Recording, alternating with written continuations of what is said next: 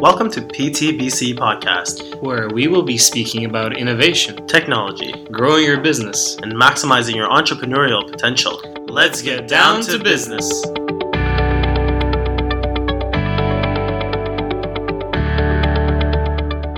Hey guys, welcome back to the PTBC Podcast. Today we're going off the script a little. We actually recorded an in-person conversation with Michael Lamb, physiotherapist and co-founder of Trifecta Rehab in Vancouver.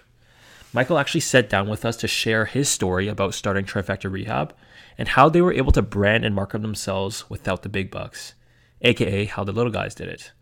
I truly believe Michael is one of the most genuine and caring leaders in this industry, and just from our talk, you can truly tell how passionate he is on helping others and helping those around him grow. And I'm so glad that we were able to capture this conversation on the podcast. So my name's Mike, or Michael Lamb, hashtag Mikey Rehab. Everyone's asking, what's your IG handle? It's really weird. I went to a networking event, and instead of like passing out cards, like, hey, what's your IG handle? So like social media is actually a really big connector these days. But my name's Mike. I'm one of the co-founders of Trifecta Rehab. How we came to be is an interesting story. I worked at a variety of different clinics before. Some of them were patient pump clinics. Some of them weren't. But just the style of rehab, I didn't feel like I could fully offer what I could offer in the space. And so I just didn't really like the approach I had. And so as a new grad, you're just going to work. You know, you take a job, get your money, get mentorship. Because at that point, I just wanted mentorship. I wanted to like better my skill set. Because as a student or a new grad, you're fresh. Like you want patient mileage. You want to put your hands on people. Like figure out like what does a bad muscle really feel like? So I kind of went down that route. And then my business partner was like, hey, like, do you want to like potentially open up a place? I guess like he kind of recognized my passion, what I wanted to do. And so we talked about it, but in the beginning, it's all talk. I mean, like we all had that conversation with a buddy, like, hey, you want to open up a place? Like, yeah, you know, it's cool and everything, but like to actually execute and make it happen, that's another story. One of my other friends works in commercial property management, and he knew what I did and knew one day I wanted to open up a clinic. And I was like, hey, Mike, like, there's this place that came up. Do you want to take a look at it? And at that point, like, I wasn't really sure if I was ready, because to open up a clinic, one, is a lot of money. Two, it's more commitment than anything. And I was like, yeah, sure, like, I'll just take a look at it, not thinking anything would have unfolded the way it did. And so we actually looked at two spaces.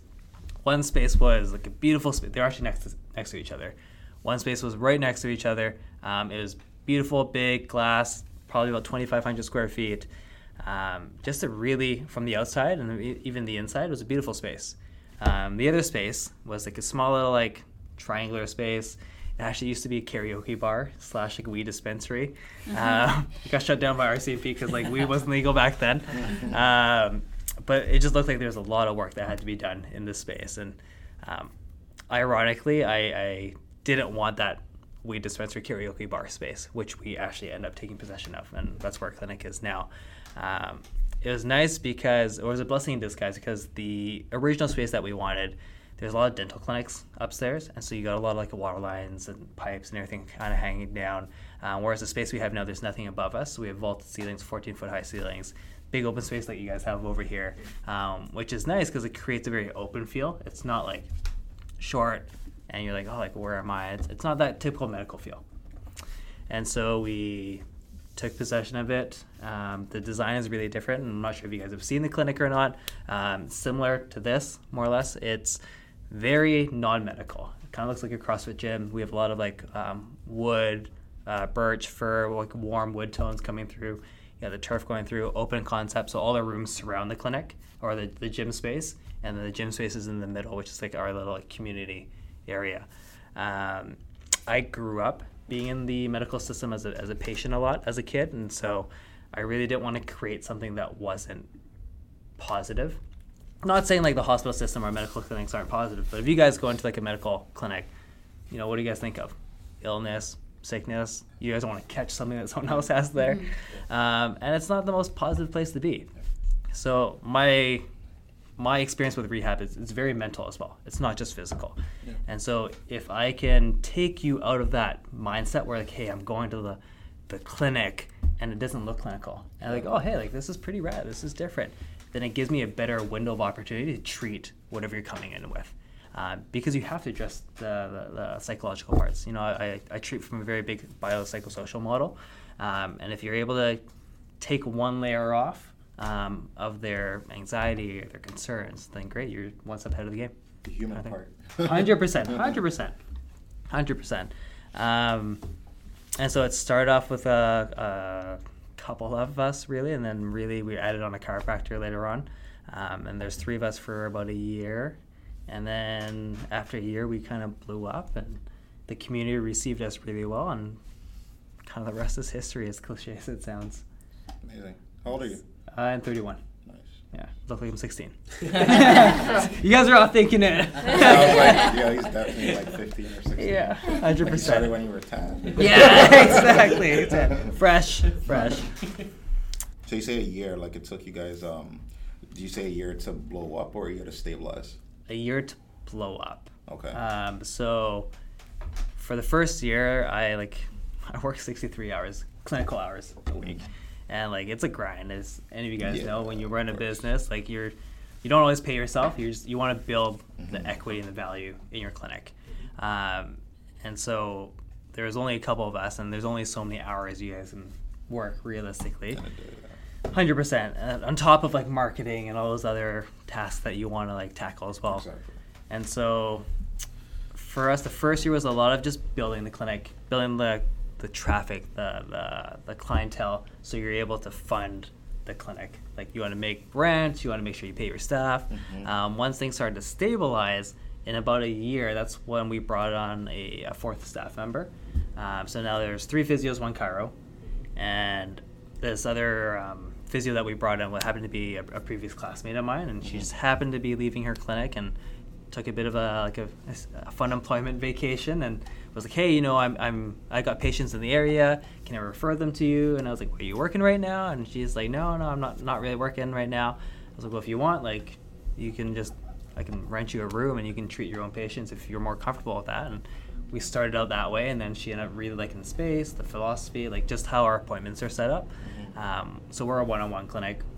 Initial assessments are an hour, all follow-ups are half an hour, so there's plenty of time to kind of hang out, build rapport, and treat however you want to treat. Yeah. And she really vibed with our style, and she's like, hey, can I like work here, like as a team member? I was like, yeah, sure. Like there was never any pressure on her, and that was one thing like I was really like thankful for, because it started off as like a no pressure agreement. It was just like a friend deal. I was like, hey, if you want to come and treat your patients, fine, that's great. And then she just really vibed and resonated with what we were striving for, and saw value in it, and it was very reassuring, I guess, validating to kind of know we're kind of going in the right way.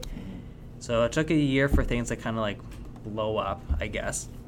So in terms of like not just like stabilizing and making like rent and those things, but in terms of now that we had like someone else coming in and contributing to the organization, I could spend a little bit more time on actually like building the business, not just working in the business. So that touched on like, you know, marketing, a lot of community outreach, networking with like other like doctors, other physios, chiros, massage therapists. In BC at least, or in our area, like it's so hard to find a massage therapist, a registered massage therapist. They're just like, I don't know, just super hard to find. Everyone just goes to spa for whatever reason. I don't know if you guys find that out here as well too, or? It's the opposite. Opposite? Oh, really? Yeah, Toronto, because I feel like Toronto, they blend a lot with, like it's not just strictly relax anymore. Yeah. They start tapping to movement, they start tapping to straight conditioning. So they're kind of like dual practitioners. They do something in performance plus massage. Okay, cool. Right? So there's a lot more variety. Okay, nice. Seems like opportunity to me. Yeah, 100%. And so for us, we were kind of stabilizing, and then around that year mark, we started to kind of blow up in terms of branding. Because like for me, the reason I called it Trifecta Rehab is I didn't want like a location name like Toronto Physiotherapy or like Markham Physiotherapy, because those names you can't transcend multiple locations, to be really honest. If you want to build a brand, like you want to be able to have that brand name specific to whatever idea or philosophy you have, and then that way you can implant it and grow it into whatever community you go into. Whereas like if you have like Toronto Physiotherapy, if you go to like Alberta, doesn't make sense. Yeah, in Alberta. It just doesn't make sense. Yeah, exactly. It just doesn't make sense. And so like 3 companies like I kind of modeled Trifecta after was Nike. Nike's pretty straightforward.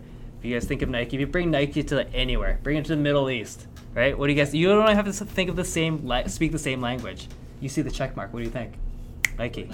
Running, quality, athletic apparel. You don't even have to speak the same language. 100%. Yeah. Second company is Lululemon, really for the growth-oriented mindset. So being able to kind of grow not just the company but the individuals as well too. Because to be honest, like your staff, your team, that's what makes the company. Like company is not like, oh hey, like this is the high and mighty like Trifecta Rehab. No, it's the people that build it that make the company. So like, Lululemon does a really great job of like investing in their team. It's just something I really respect. I have friends that work for them as well too, or have worked for them, and it's always nice to kind of see how much time is probably the big thing. Because yeah, you can pay people to take courses, but for a company to actually like spend time and invest in you is a really good quality to have in a company. And the third one actually, and not a lot of people like, they'll hear this and they'll be really surprised, is Aritzia. Aritzia is actually a really well-branded company in terms of culture, like within, so internally. So the staff live, breathe, and eat Aritzia. The girls, like the people that work there will be, hashtag out for the day, staff style. It sounds silly, but like 100%, because they live and sell their brand, which is a really hard thing to get your staff to do. Because you can have a really well-run company, but to have your staff and your team exude that vibe, to have that energy, is next level. And like hats off to them for doing it as well too. So those are kind of the big 3 companies that I've kind of modeled Trifecta Rehab over or after. Yeah. So in terms of like in the beginning, when you guys didn't have as much finances, what was your strategy towards like marketing and kind of building your brand? Yeah, so I'd say in the first year, we probably wanted to minimize financial costs. So we would do a heck of a lot of community outreach. So we did stuff like Gold's Gym, RBC the Bank. That was kind of in the neighborhood. We did stuff with we eventually did stuff with Lululemon later on down the road, but just doing little exposure, I guess activities. Like I think Canada Swim or Swim Canada had one of the regional competitions at one of the rec centers nearby. So I just shot them an email like, hey, this is who we are. We're really big into community outreach. Would you guys be open to having us there? It's pro bono therapy for your staff or athletes. And they're like, yeah, sure. Let me just run it by like legal, and they're like okay with it. So sent us through, and I think just being able to put yourself in these very small little opportunities contribute to a bigger brand presence. Mm-hmm. And then I personally used or chose Instagram to kind of tell our story a little bit more. It was easier to do. It's less time commitment than like to film videos and like YouTube. I just didn't have the team or the time or resources to really do that.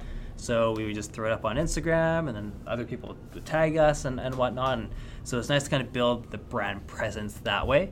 But that's only like the first part, because you can build a brand presence, but people don't really know who you are or what you guys are about. Just get a little context. That's a great question, but like how big is your space? And you said there's 3 of you, right? Yeah. Okay, so it's 2,500 square foot? It's like 2,000 square feet. 2,000? Yeah. Okay. And there's 3 people. Okay. Yeah. So in the beginning. So now there is... You guys have a lot.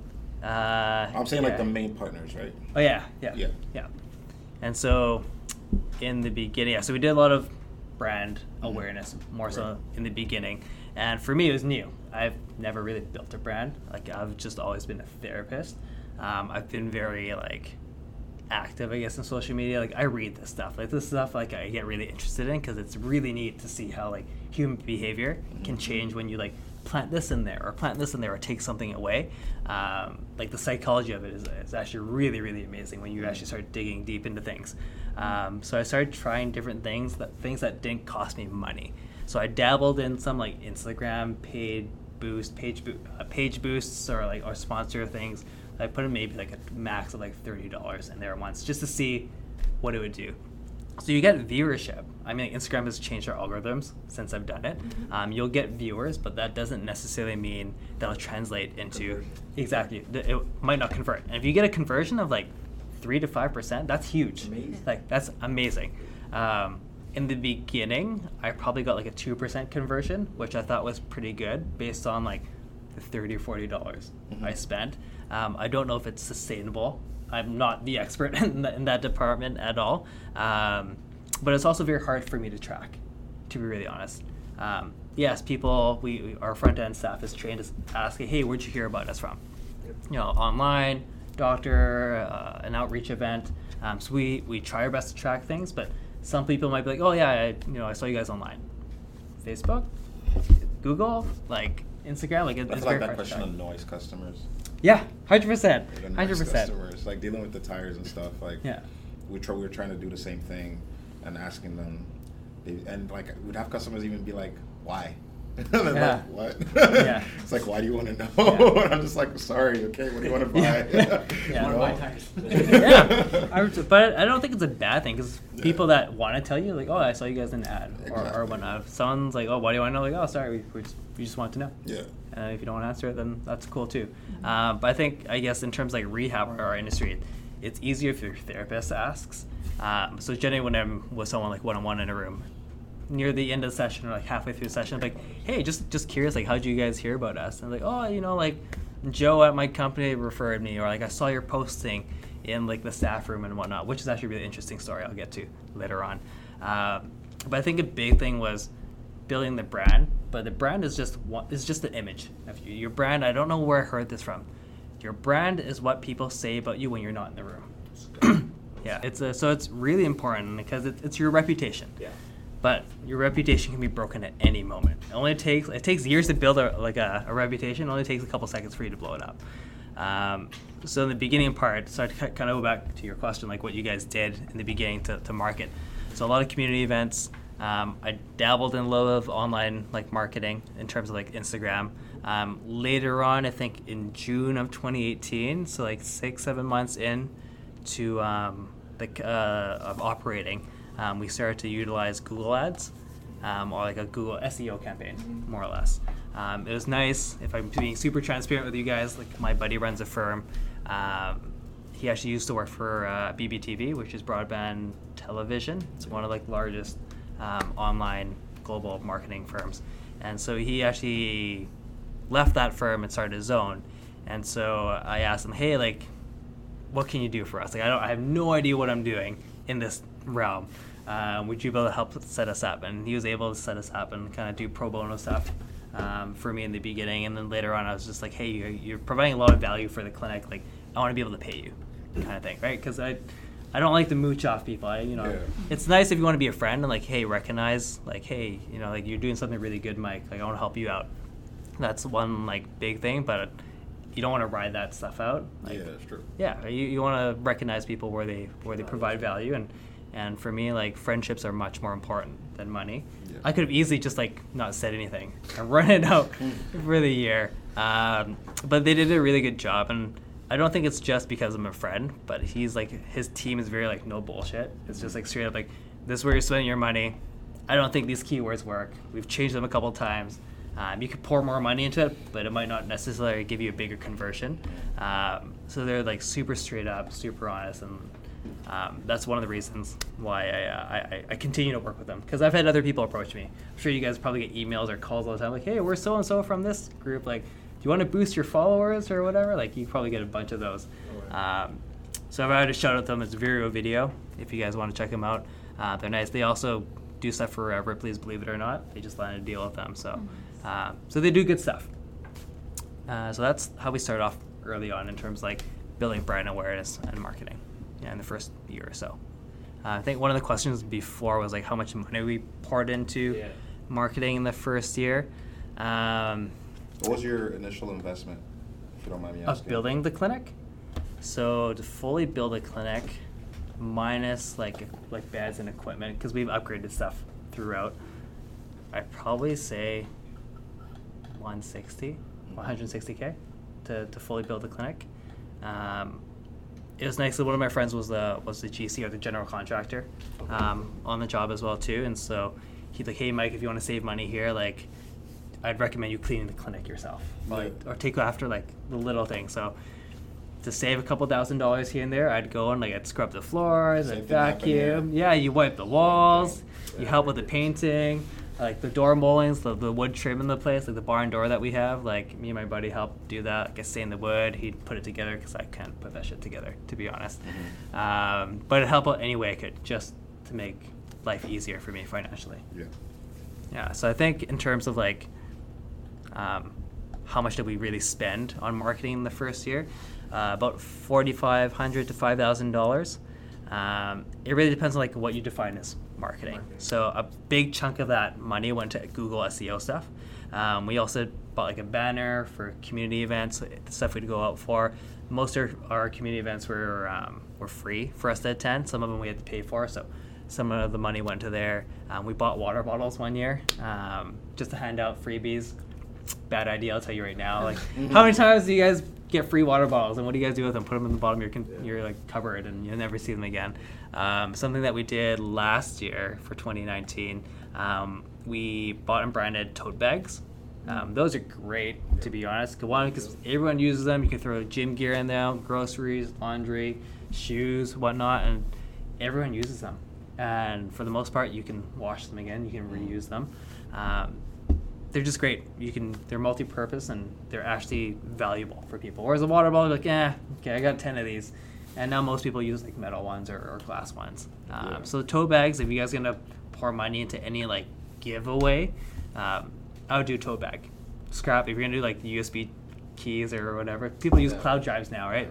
I would definitely go towards like tote bags. That would probably be the best ROI. Yeah, something I've considered is actually starting like a merch line. We've had clients like, hey, do you guys have your merch line? Because we buy gear for our staff. Like, hey, can I buy that? Do you guys have a line out? So there definitely is like a market or a need for it. If you guys have a cool brand, you guys got a sweet logo, by the way. It's simple and clean, and I think that's what people really vibe with. Revibe. But yeah, I've thought about doing the merch line. It's a lot of money to play the game. So if you have good like financial backing and you're not worried about losing the money, put a batch in for like 100 or 200. I'd probably start lower. If you're gonna do like just t-shirts or like shorts or something, test your market.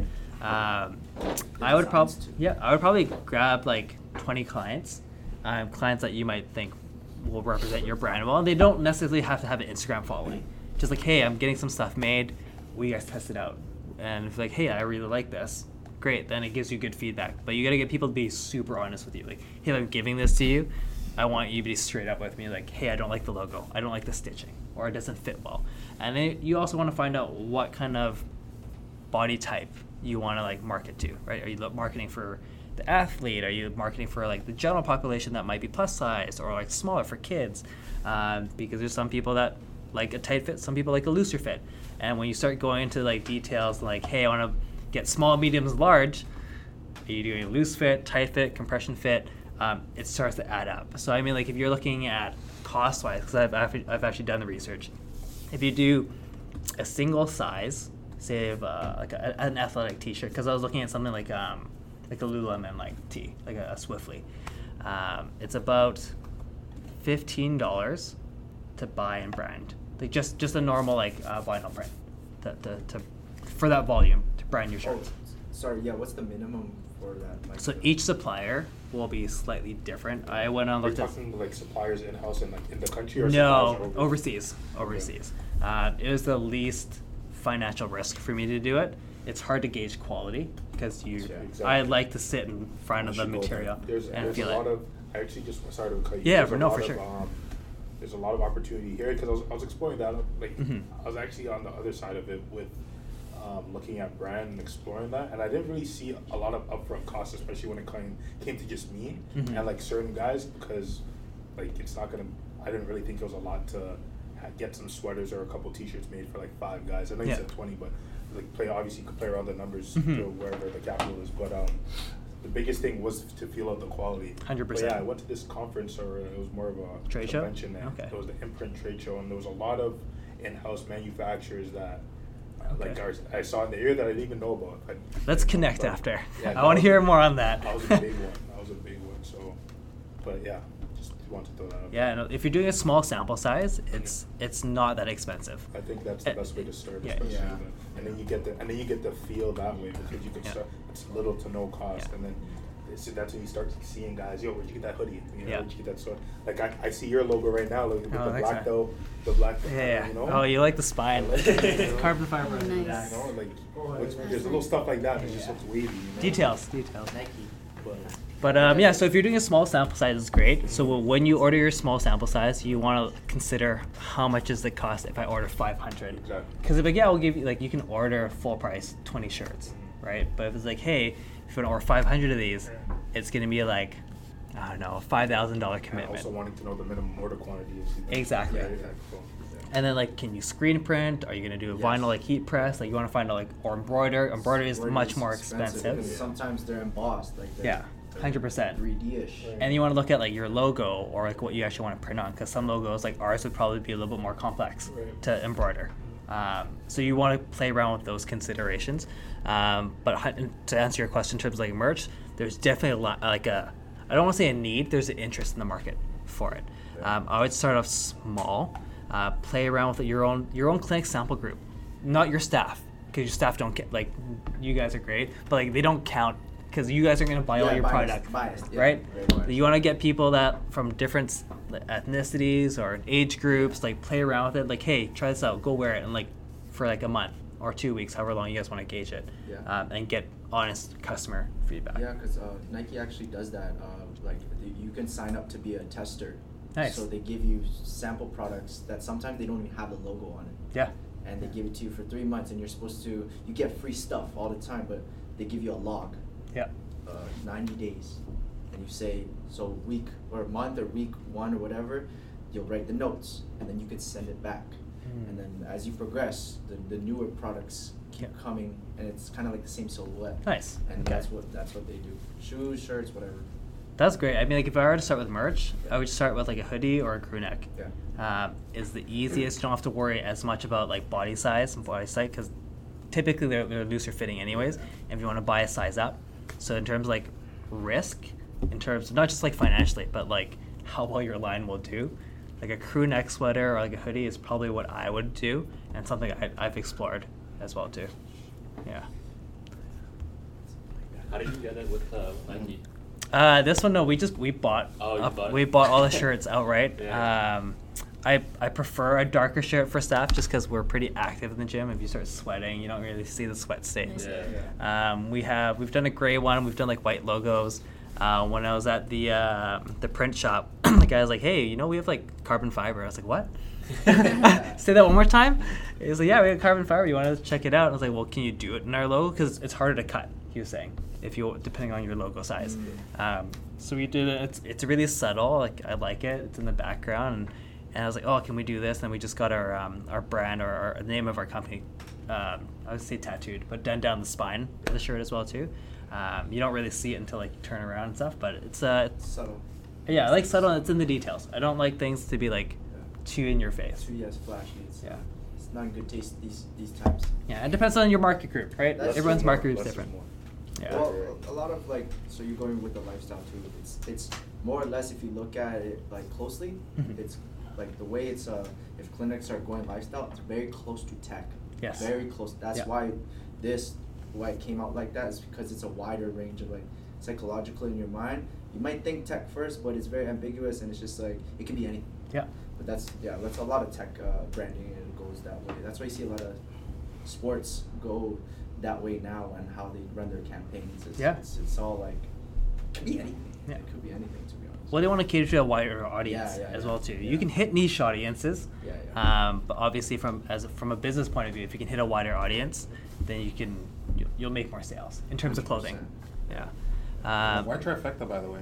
Why trifecta? Oh yeah, everyone asked me this. So everyone thinks because there's 3 partners in the beginning. That was my guess. Yeah. I think it must be deeper. Yeah, I know. So there's only 2 partners. But why we came up with Trifecta was when I was a student, I realized that there's 3 key components to rehab, and that 90% of the industry at the time I was a student just would at most encompass 2 of the 3. So you never really get the full experience, and we'll talk about that later on because it's all about the experience for the client. So for me, rehab encompasses 3 models, and they're kind of in our like pillars of rehab. So there's like educate, elevate, and empower. So educate's pretty straightforward. You get someone that came in, say, with like a sprained ankle. You tell them like, these are the structures that are hurt. You know, this is where your pain's coming from. This is what's aggravating. This is how we can fix it. And there's a huge power into telling people like where their pain's coming from and what they can do about it. Because you can fix it and they can know nothing. And you're like, oh, okay, well, like, do I really know what's going on? Like, it doesn't hurt anymore, but like, why does it hurt? And I think at least in our generation with millennials are a little bit more demanding. One, they're more educated and they want to know why. Like with your old baby boomers, like my grandma or my mom or dad, like, oh, just fix it, it's good, right? But no, like we want to like, why does it hurt? Because I don't want it to hurt again. So what can I do to prevent it, right? So that's the education portion. The next one is elevating. So elevating is really just a fancy word I came up with for patient-centered goals. Whether you're like a grandma that wants to like lift up your grandkid, or you're a marathon runner that needs to hit a certain time, we want to be able to elevate your current status to wherever you want to be. So they're patient-centered goals. And the third one is empowerment. So giving people the tools in their own toolbox to manage their care as well too. And I said this part to a group of doctors I was having lunch with. I said the best therapist you'll ever have is one that you don't have to see. And they kind of looked at me like, that's a horrible business model, Mike. And I was like, no, because I'm not working on volume, right? I'm looking at like long-term gain. So if I treated Josh here, so he came in with an ACL tear, and I treated you for like maybe 2 months. I don't see you for a while. But now you're like, hey, I had a great time with Mike. He got my knee better, fast and quick. I feel confident. I can go back and play ball. Now he's going to send me 5 of his buddies on the team. That's the difference between winners and losers. 100%. And it's interesting that you say that, because there's some people that will play to win and people that play not to lose. There's a big, big difference in that. And like, I play to win. Straight up. And like, you got to take risks at certain times. Not every decision I've made has yielded the most profit or has been the best decision, but you learn from them. And they're only mistakes if you don't take the lesson from them. All right.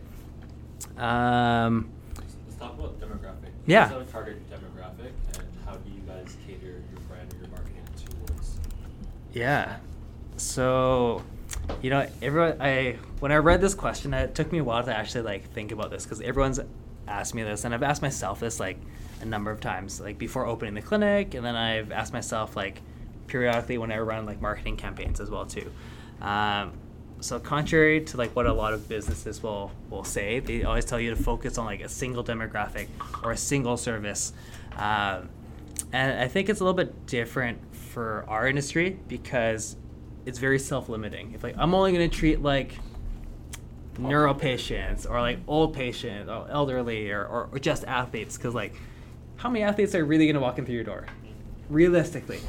Yeah, right? They're fun to treat. I love treating athletes, mostly for the mentality, because it's a very different mindset. But to be honest, I think limiting your demographic to one set of people or a service doesn't really do that well. So for me, I've looked and I've researched and observed lots of different clinics. There's like pediatric clinics, there's neuro clinics, there's geriatric clinics. There's people that, or sports and orthopedics, there's people that will specialize in certain facilities. And for some areas, it does really well. Like, have you guys heard of Exos down in LA? Yeah. Huge. Like, they're literally a sports and orthopedics clinic. You're not going to see your grandma walk into that kind of clinic, right?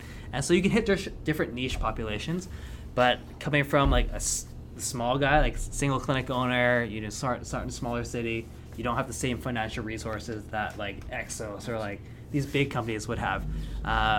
You typically want to treat everyone, and you have to be careful when you do that, because the style of your clinic or your staff will have a huge impact on that. Mm-hmm. So when you ask me like what demographic I see, easy answer is I see everyone, but there's a silver lining to that, because for me, I'm not catering to the demographic, I'm catering to the experience. So whether you're a grandma, an athlete, or your average Joe, if you're looking for a certain type of experience, Trifecta is going to cater to it, no matter what you're coming in for. And what I mean by the experience is like, what are you looking for when you come and say you pulled your back? You just want someone to fix it? Do you want to know why it's hurt? Do you want to know what you can do about it at home? How often do you want to come in, right? And so for us, we're like kind of like a one-stop shop. Whether you're coming in for like physio, chiro, or massage, the entire team has been trained and educated in a way where like we all provide the same level of care. It doesn't matter if you see chiro or physio. You know, sometimes people will come in and be like, hey, you know, I did this to my back. Should I see physio or chiro? I'm like, well, like I'll get more information from them, but I'm like, you can either see any of them, because for us, it doesn't matter. We're all trying to get you better the same way. Some of us will have different techniques and styles, but I think the culture is exactly the same. The philosophy is embodied by every therapist that works with Trifecta Rehab. So I think I was talking about the experience, and I think the experience it's a very broad term. Like, what do you mean by the experience, Mike? Like, I walk in and have a good time. I really think it's the vibe of your therapist, and you can really tell who's genuine, who's out to help people, and who's just there for the money. Like, we've all met someone that's out to get something, like secondary agenda, or you're just like, I don't know, man, like, you're selling me good stuff, but like something doesn't add up. We've all had that encounter before.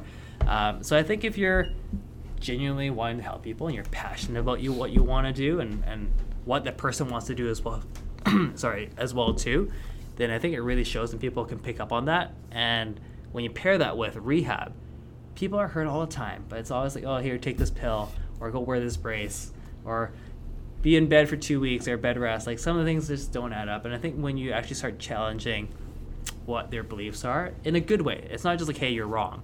It's like, hey, like, have we thought about it this way, right? And then just being able to deliver the services very differently, because like what we go through with our staff is a communication module.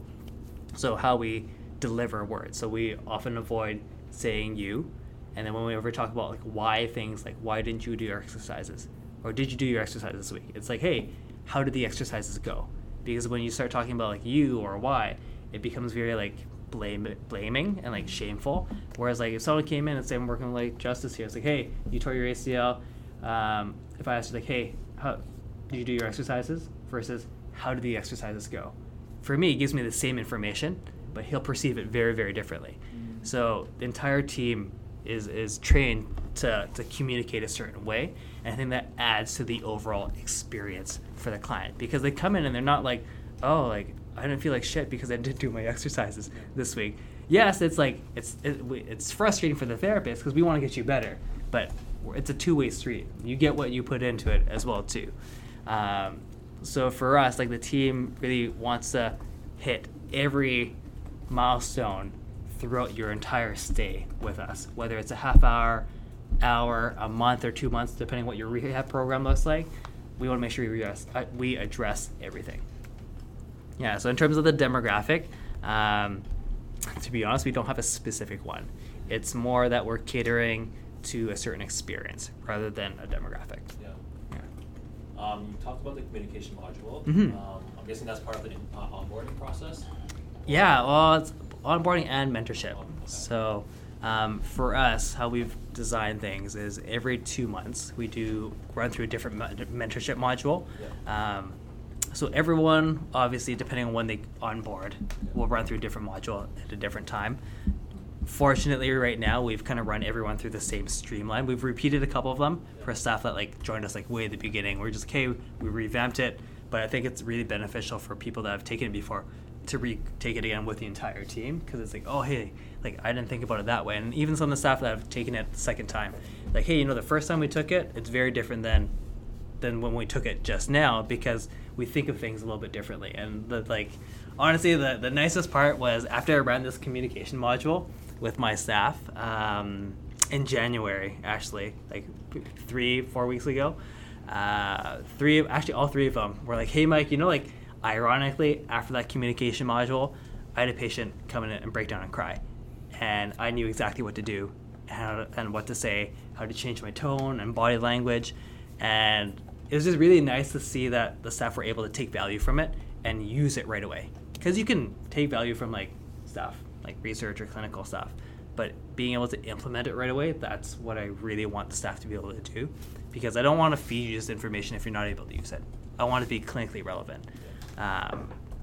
So to answer your question in terms of the onboarding process, it's kind of part of the onboarding process, but I would almost see the onboarding process as a lifelong thing, or when you're with the clinic, because we contribute to your growth throughout every 2 months, whether it's clinical skills, communication, or business. It's very different because every new hire that we have, we do a bit of like a growth chart. So we want to know, like, what are your milestones? What do you want out of this? Because yeah, you can work with Trifecta Rehab, but like, what do you want out of this realistically? Because I'm assuming that you're not going to be here for the rest of your life. It'd be great if you were, but I'm assuming at some point you're going to spread your wings and leave, and I want to know how to facilitate that for you. If you're like, hey, you know, I'm planning on being here for 3 or 4 years, what's your goal? It's like, hey, I want to mentor students. I want to work on skill development. I want to own a clinic one day. Then if I know roughly when that is, then between those gaps, I can fill in the gaps for you. Like, hey, if you want to run a clinic, this is something you might want to think about. Or like, I'll talk about advice or things I'm talking to you guys about. Like, hey, if you want to run a merch line, have you thought about A, B, or C? Because chances are they haven't, right? And part of it just comes from like my experience. I'm not saying this is the only way to do it, but it's better to know one way than not to know any way to do it as well too. And who puts a value on that? On which part? On the mentorship part, or tell them your experiences in order to help them in what situation that right, for sure, yeah. So in terms of the communication module, like, or what to do and stuff like that, I'm very like transparent and blunt in the beginning. Like, hey, this is my experience. This is what works really well for multiple clients in different scenarios. Everyone's going to go at it from a different perspective because everyone has different personalities as well too. I've been very fortunate to work. I've probably worked like 18 different jobs in my life, ranging from like I used to work in the lab, I used to be a lifeguard, I used to deliver pizza. That was one of my like most like thrilling jobs, being a pizza delivery driver, to be really honest with you. But I think like when you start to work with a lot of different people, like through different industries and different people that walk through different walks of life, you get a really good understanding of like what drives people, whether they're like really affluent and well off, or they're, you know, lower socioeconomic status people. It really gives you perspective on how to communicate with people, and that's what I bring into these modules. So whether you're from one walk of life or another walk of life, you'll be able to take some value out from it. In terms of like the other parts of the mentorship stuff, so like clinical skills, like if we're talking about like treatment techniques, a lot of them really are from experience. Like, yes, school will teach you this, but that's theory. Don't do it. What does it actually mean in real life, right? And so there are more efficient ways to treat things. Like I kind of showed you you three, how to do like a global thoracic spine and lumbar spine rotation move that mimics a manipulation. It's very low risk. There's no thrust, and it's not as scary, right? So little things like that. Like school probably doesn't teach you that. Oh no. Yeah. Right. Yeah. So there's little things that you'll pick up being a therapist, where you can modify the technique to make it less threatening for the client. Because if you can make something less threatening, or they perceive it as less threatening, then it gives you a better window to treat other things as well too. Because say if someone like needed a manipulation in the back from a chiropractor, but they've already gone into the session like, oh, chiropractors are bad, I don't want to crack my back, it's scary, and you go in and you change the lens for them. Like, hey, you know, it might not necessarily be a bad idea, but this is why, and you present it in a different way, you deliver it in a different way, and they're like, oh, hey, that actually wasn't so bad. Like, how many guys have like been convinced to eat a certain food that you were probably really against at some point? You're like, oh yeah, that actually wasn't that bad. Yeah. Right? Yeah, and so being able to deliver things differently is also really important, because my approach, I might be like, hey, Justin, like, yeah, we're gonna do this, but you come in with a very different set of beliefs. It's not your job to adapt to my beliefs. It's my job to help you understand, like, these are the different ways we can go about it, right? It's not my way or the highway, because you're coming in to use my expertise. I'm not here to talk to you. I'm here to work with you to get to where you want to be, right? So, yeah. So in terms of mentorship, are you the only one that does it, or does your partner do it as well? Currently, I'm the only one that is doing it. Yeah, just different skill sets, different responsibilities. Yeah. And you would say that most clinicians that enter your team, they're looking for some type of mentorship? Yeah, so that growth chart we kind of talked about, I usually identify like what do you want out of this? Yeah. If it's like, hey, I want mentorship, I want to grow my skill set, I feel limited in this, or it could be communication, or I have trouble building my caseload, because sometimes people come from different clinics, or it could be management styles, like, hey, I didn't like the other clinic because of A, B, or C, or if I know they've come from a different clinic, and maybe they're an experienced physio, I'd be like, why did you choose this, and why did you leave the other place? I don't need all the nitty-gritty details, but I want to know, like, hey, if you're like, hey, I really didn't like the management style there, then I want to know, like, what didn't you like? Because if it's very similar to, like, us, then maybe this might not be the best fit for you, right?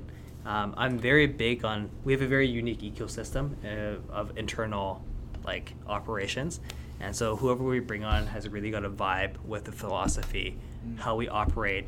Everyone that comes on shadows for 2 or 3 shifts, so they really get it, and not just myself, but like a variety of different team members, so they know what they're getting themselves into. Because it's not just, okay, yeah, we hired you, great, like, you know, jump in the deep end. Like, we work with you, but we expect you to work with us as well too. And I think that's what makes our clinic so strong, is because we're not just a team, we're more of like a family. And so it really aids to we don't have this is my client, this is my client. Everyone kind of sees everyone, kind of like that barbershop mentality we kind of talked about, which is nice, because some of my clients will be like, hey, you know, it's kind of like a barbershop every time we come in. You guys all shoot the shit with people, and it's not just like the younger crowd that does it. Like I had like a 16-year-old like shoot the shit with this guy that was like 65 and what his knee replacement. So it's nice because you build community in it as well too, and I think that's a really strong thing to do, and that's one of the things that I want to do in terms of the legacy. We were talking about legacy earlier. To be like really straight up, I want to build a community. I want to have a scholarship for my high school, because I went to a very like inner city high school as a kid that didn't have all the resources to compete with, you know, the other schools. So when I make it to the point where I can provide like a yearly scholarship for a couple students, then like I know I've like had a really positive impact on my community. When I make it to the point, I like that. Yeah. Not if. Yeah, it's when I make it. It's gonna happen. Just when. Just words, just little words, you know. Yeah. Delivery. That's it, man. Yeah. I do have a question. Yeah. So, how many people work at your clinic? And if you're the only one providing mentorship, isn't that hard on you? When you ask how many people are working there, do you mean like just therapists? Therapists, yeah. Therapists. Okay. There Or are. do you provide mentorship to non-therapists as well? Not at the moment. Okay. The admin staff have asked for it as well, because they like see the transformational shifts in the therapists. So in terms of therapists, we've got 6 physios, 1 chiropractor, and 3 RMTs. So there's 14? No. I lied. Something like that, yeah. To be honest, I don't really keep track of how many until I actually do the logistical things. Like if you ask me on the spot. But for me, it's more the culture and the vibe that we bring into the clinic. So if it's like, hey, you know, if our numbers are looking good, because I think Justin was asking me earlier, like, how do you know when to bring on a new staff member? You can look at the numbers, like, hey, yeah, we've got this many new patients. But for me, what I personally look at is I look at how the trend, not just like months, it's like the general trend. How booked is our team? Not just like team in general, but like each team member. And then how many of them have a wait list? If everyone is like 2 weeks booked, like straight out, minus a couple here or there, then I'm like, okay, that's one thing I'll look at. And I'll also look at wait lists. Like, hey, or like some of my team members have like 6-person wait lists for the next couple weeks. For me, like, that's an issue, and I think Nick Lowe says it best at MyoDetox, because I've chatted with him before as well too, is he was saying if you have a wait list, that's not the best thing to have, because those are people that you're not seeing. And eventually, depending on how willing they're willing to wait for you, they're going to go somewhere else. Because you got back pain, you're going to wait 3 weeks to get it treated? No, you're probably just like, okay, I wait a couple days, I'm going to go see someone else, because I get it fixed, right? So, mentorship, yeah. So I run it myself. Okay. Yes and no when you talk about is it hard. I love this stuff. Yeah. Like, to be honest, like, I love teaching. I love building up the team. Again, it's family for me. even like 2 months, every 2 months isn't a big commitment for me right now. Even if I had a family and had kids, like it's a Saturday for 4 hours. Yes, you could be like, oh, I want to spend it with my family, but you'll make it work because they're also my family as well too. If they don't grow, I don't grow. Clinic doesn't grow, and no one's happy at the end of the day. I think my passion for it really plays a huge role. I really love what I do, and I love people growing, and if they love what they do, then it just feeds, like I feed off that. So yes, it gets a little bit exhausting sometimes because it's 4 hours of talking. It's a lot of hands-on work depending on what kind of modules we do as well too. I'd say it's tiring, but it's not hard on me. Yeah, depends on my mood. Okay. To be honest, if I didn't get any sleep, yeah, it can be draining. But you have to be diligent on like being prepared. So obviously, like I expect my staff to be prepared and present for their sessions and clients. Same way for me. I need to be prepared and present for my team members as well too. Sorry, another question. Yeah. If let's say you can't make it for a day to mentorship people, do you have like someone who will step in for you? Currently, no. Currently, I make sure I make all of them. Like they're planned like months in advance. So unless someone dies, like realistically, I'll be there. I'm very good at not double booking these because we coordinate them with the 12 staff. So there's 12 people to coordinate all in one schedule. And so if it doesn't work for everyone, like as long as like 90% of people can make it, great. I mean, you're never going to find a day that it just works for everyone. If you were to go back, when you first started, I think it was the beginning of 2018, Mm-hmm. Is there anything you would change? I wouldn't have bought those water bottles. I would not have bought those water bottles. No, there's just it's just like bad for the environment, and like how many of you guys actually use them, right? That money, and they were expensive. I would have bought the bags. I would redo the bags. I've run out of bags already. I would do the tote bags again. I mean, like, if you really want a solid example, look at Lululemon. How many of those people bring those? I bring my lunch to work in a Lululemon bag. Okay. IKEA bags too. Yeah. Oh, the big ones. Oh, there you go. There's like fashion. Oh, there you see go. them on Pinterest, people use them as fashion. There you go. It's crazy. Because it provides value. Yes. Right. Yes. But to be really serious, I think water bottles for sure. I wouldn't buy again. Definitely.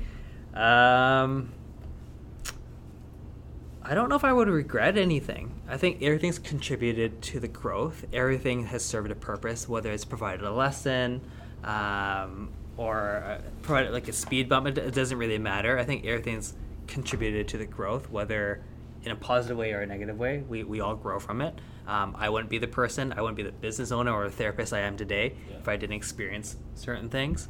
So I don't think I would regret. What did you experience? A lot of if I want to get deep. A lot of betrayals? Yeah. For being super deep, in the first year in the summer, my dad went through 3 different medical issues. The first time he almost cut off his leg doing gardening work, and this was in the beginning of the company, so it was me and a receptionist running it. And my dad knows that, and so he didn't want to call me. And so my neighbor called me.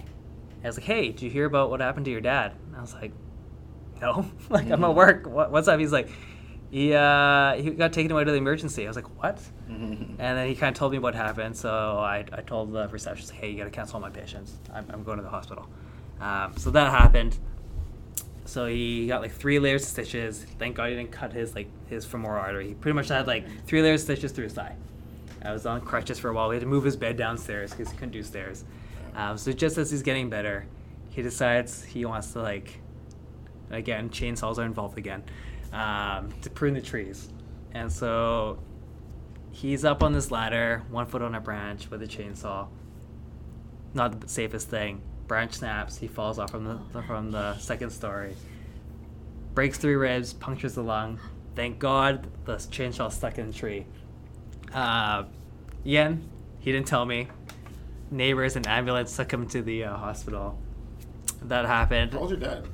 He's young. He's 65. Wow. Yeah. What a piece. Yeah. So then that happened, and then at the same time, I was going through like relationship betrayals and stuff like that. And then 2 months later, my dad had a stroke. And this was like just a really like, just, you know, when bad things happen, they all happen at once, you know what I'm saying? Really testing. This is literally where everything like tested me and like what I wanted from the clinic. Why am I a business owner? What I want in life. And one of the big things for me was I wanted to become a business owner, one, so I could financially take care of my parents at some point during life. So I was busting my ass, like working a lot to be able to do this. But then when all these things happen, I was like, yeah, you're busting your ass to take care of them, but what if they're not there to take care of anymore? Yeah.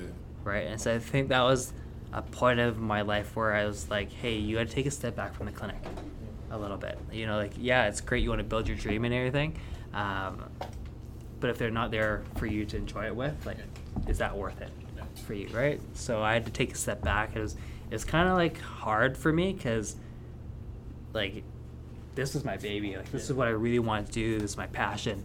But then my family is like on the flip side. So it's like, hey, I got to take care of them too. Whether or not we talk a lot or whatever, because you know, Asian parents, you know, they just don't really talk a lot about stuff. But whether I just want to be present, you know, whether we just sit there, have tea, and just like watch TV, great, like I'll do that, right? So that was like a hard part. That was like a one big learning curve for me. It was like being able to take a step back from business and really figure out like, what does it mean? Like, why are you doing it?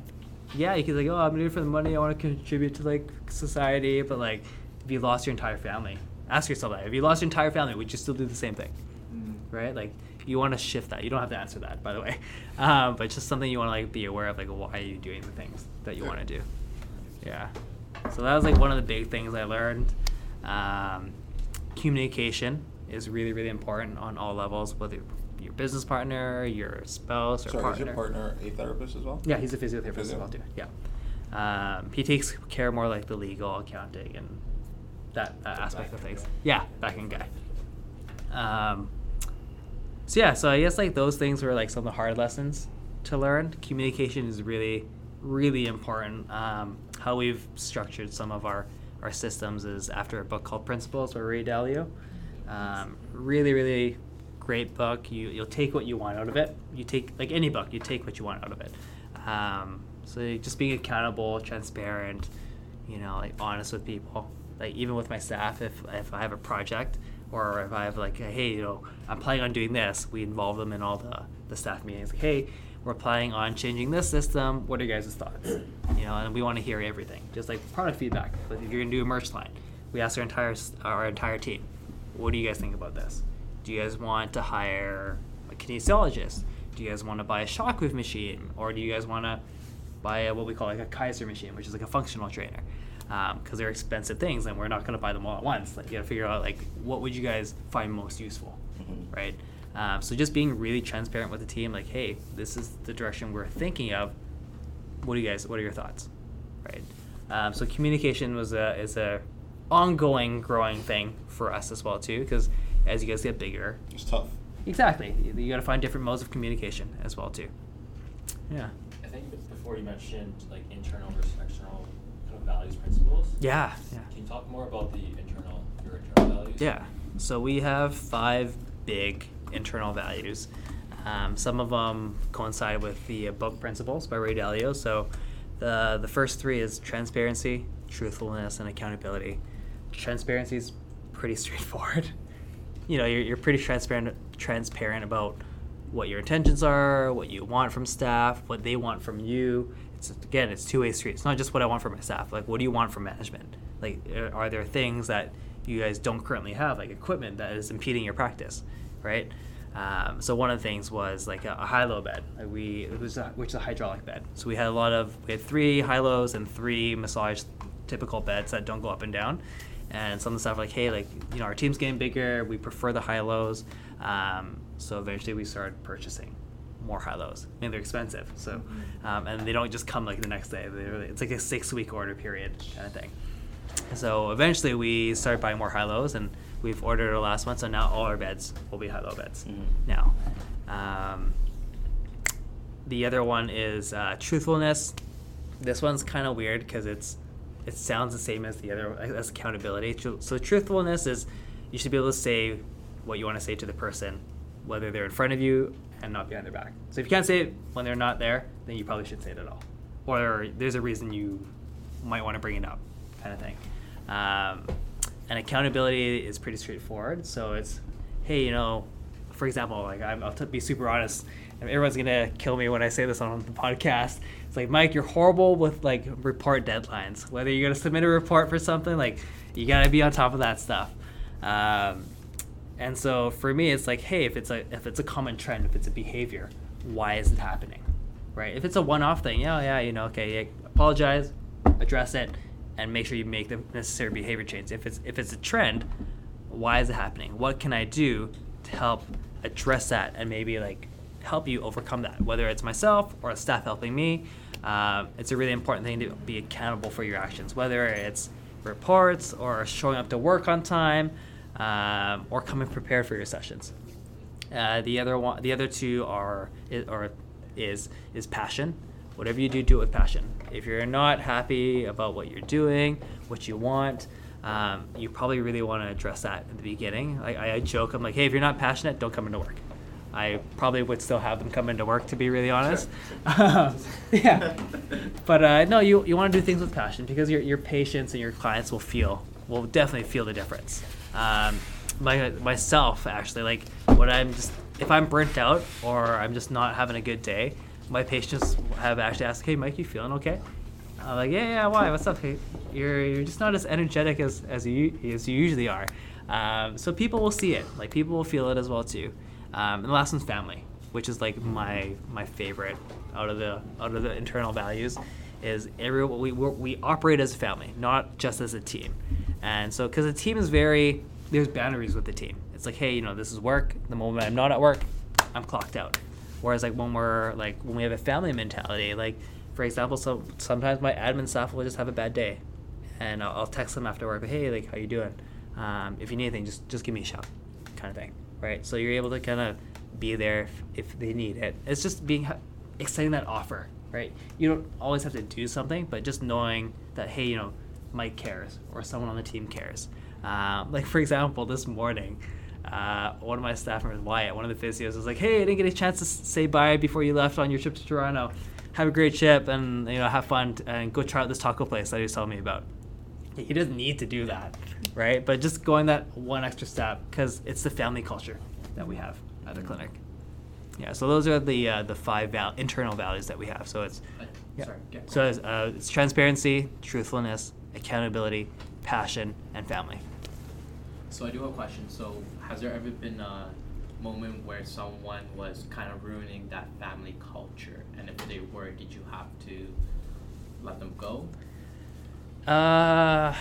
No one's ruined the family culture, because I personally hire everyone. And I have a pretty good read on people, like on what your intentions are, what kind of person you are. Because it's not just the one interview. It's like you come in for the 3 shadow sessions. And it's pretty hard to fake like who you are over 3 shifts. Not just to myself, but to like the rest of the staff. Because I'll ask stuff like, hey, how'd it go with so-and-so? Like, do you like them? Like, what was the vibe that you got from them? Because vibes are really big for me. Like, you can talk the talk, but like you can't fake energy or what your intentions are, right? It's just what it is, kind of thing. So I've never had to let someone go. Someone's like not contributing. I shouldn't say like no one will tear it down. Someone's not contributing. Yeah. I'll bring it up with them. I'll bring it with them personally first. Yeah. Like, hey, you know, this is what I've noticed. Is something going on, right? And then if something needs to change, then we'll chat about it. But again, like, you'll never know until you have the conversation, right? Like, there's a saying that goes, people are fighting battles that you know nothing about, right? And you'll know nothing until you ask, right? So just ask. Like, hey, how are you feeling? Like, I noticed this. Is something up? And like my staff have asked me that too. Like during that really shitty period in my life. So I'm not allowed to say that on here. No. Okay. Okay. Like during that bad time in my life, they've asked, like, hey, is everything okay? Because I'm a pretty private person in my personal life. I don't really share everything with my staff, but they're like, hey, you know, I've noticed something's different. Like, are you okay? So yeah. So people will call me out on my bullshit too. And I guess the last question is, to end off, is any specific book you recommend? Oh yeah. For business. I wrote these down here actually. I really like learning from great people. Not just like here's the blueprint on how to open a clinic, because that stuff doesn't work. Because everyone's business model is different, everyone's demographic is different, industry is different. But some of the books that I really liked that I wrote down on here is Shoe Dog by Phil Knight, the founder of Nike. Great story on just like how everything started, his passion, his obstacles, his partnerships as well too. Because it didn't start off as Nike; it started off as like a Japanese shoe brand. Yeah, Onitsuka Tiger. They got BS, like the $500 of BS. Yeah. Turned to BRS. Exactly, and so it was really, really cool to really learn about like.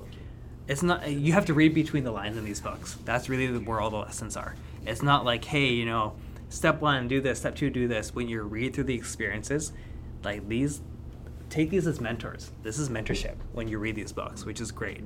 Another one I think I mentioned to the guys here is it's called Screw Business as Usual by Richard Branson. That's where they were talking about like to really become truly successful is in the act of service to others. I can't stress that enough. Like when you're actually out to help people, like without a secondary agenda, it pays off. I mean, you might not see it immediately, but it pays off. Like in BC, we have something called like WorkSafe BC, so compo claims. People get hurt at work. Typically, they don't financially compensate the therapist the best, but I treat the person exactly the same as if you were like CEO of like Nike that came in kind of thing. And the nice thing is, like, when you go in with that mentality, a lot of these compo claim clients have, like, hey, I had a great time with Mike. Like, I'm going to send my wife or friends or family. Exactly. So it pays off in dividends. But unfortunately, sometimes people are too short-sighted to see that. It's like, I'm only getting paid X number of dollars, so I'm only giving X number of dollars of therapy. And it's sad to see in here. You can't see one customer. I call it customer because I'm from a different. Yeah, that's for sure. You can't see one customer as just one customer. Like he has like a whole friend base, a whole family base, and that family has a family base. So 100%. You gotta see one person as like 1,000 people. It's the community. Yeah. You treat them as a community member or partner as well too. That's Screw Business as Usual by Richard Branson. That's a great book. Principles by Ray Dalio. That's a great operations book, if I were to call it something, like an operations book. I'm halfway through Little Black Stretchy Pants by Chip Wilson. I think they renamed it. Yeah, it's good. Yeah. I think it's called the Lululemon Story or something now. Yeah, they renamed it. It's not a book, but you guys all know who Simon Sinek is. Yeah, Golden Circle and stuff like that. I watched something of his. I don't know what part of a talk it is, but he was talking about money and business and fuel in a car. I'm not sure if you guys have heard about this, but he's saying like money is often demonized in business. Like, oh, you're out to get money or you're out to get this. Money is not necessarily a bad thing. Money is fuel for your car. So he talks about like no matter how just your cause is or what your philosophy is or how good your culture is, if you have no money, you go nowhere. You can't do anything. So what you want to look at or how you want to view money is it's fuel for your business, and your business is your car. Your business is not designed to make money. Your business is designed to further a bigger cause, contribute to society, and so forth. Your business, you don't buy a car with the intention of buying fuel. That's not the point, right? And so when you look at it that way, the purpose of the company is to further whatever cause you want, and the fuel or the money helps you get there. Right. So it's a byproduct. But without money, you can't get there. But the thing is that you don't want to look at your company as, oh, I'm making money with this company. You want to use it for something, and then money just helps you get there. So it's not a book, but it's just something I listened to, and I was like, oh, I really like vibe with that. I really resonate with that. And so I'll ask you, so how quickly after you guys started did you guys get a front desk person, and like what kind of tasks did that alleviate or did that add to you or whatever? Yeah, so... Or do you guys have it from the get-go? No, kind of. Yes and no. I think there was like 2 months where we didn't have, we had like one receptionist. Okay. But it was like 40 hours a week. There's another 40 hours a week that isn't covered. So we had one receptionist for a bit. Before you continue, do you feel that's important, or how important do you feel it is for a clinic to have a front desk person? I think it's important to have a front desk person if you want to get bigger in scale. Okay. If you're a one-member team, then it doesn't really matter because you can use Jane. People can book online on your own schedule. You can text. My barber does that. He just does kind of like a one-man show. He's like, text me when you want to like come in, and that's how I book my appointments. If you want to get bigger, and I'm assuming you got a huge space, you guys want to get bigger. Eventually, you're gonna want an admin staff because it's not just for booking patients in. It's also for administrative duties. So. If you're gonna do stuff with like law firms, or if there's, I don't know how your motor vehicle accident claim services work here, you want people to be able to do that so you can spend that time treating people. So in the beginning, it's easier because I have the time, to be honest. But when you start booking up, you're not gonna be able to pick up that call. Exactly. And like someone on the other line is wanting to book an appointment, and if you don't book them, they're calling 3 other clinics. It's true. And so being able to have someone there, say you pay your admin stuff like $16 or $20 an hour. The ROI on a new patient is going to be a lot more than that $16 to $20 an hour, right? And then granted, 3 people call. Now you just pay for their wage for that 1 hour. It gets costly in the beginning, 100%. It's a pain in the ass to answer the phone and treat it at the same time. I've done it before in the beginning. I had that. Yeah, there you go, Josh. You have that phone in your back pocket. Hey, sorry, like, can I take this call real quick? It's not the most professional thing to do, but. To the room's experience. 100%. But I feel like every clinic owner at some point has done it at some point, right? Or someone calls in sick. I don't got like 50 admin members on call. I was like, hey, can you come in and cover so and so? Or like you get turnover at some point, or someone calls in sick. It's not critical to have in the beginning. As you start booking up, that's where you want someone. But you don't want to wait for yourself to book up to start looking, right? Because they'll say like, no, Josh is busy now. Oh crap, we need an admin staff. But it takes you like a month to find one and to train them. You want to address the problem before it becomes a problem. That's the best way I can describe it. Yeah, sweet. All right. Well, thanks for having me, guys. It's wicked. Yeah, I love the energy in the room. Yeah, no problem. Mikey Rehab. Thanks for finding him on Instagram. There you go. Thank you, everyone, for tuning in to the PTBC podcast. Hope you enjoyed the episode today. Please check us out on Facebook, Twitter, Instagram, and at our website, ptbusinesscorner.com. Feel free to send us a message on social media or email us at info@ptbusinesscorner.com. See you next time!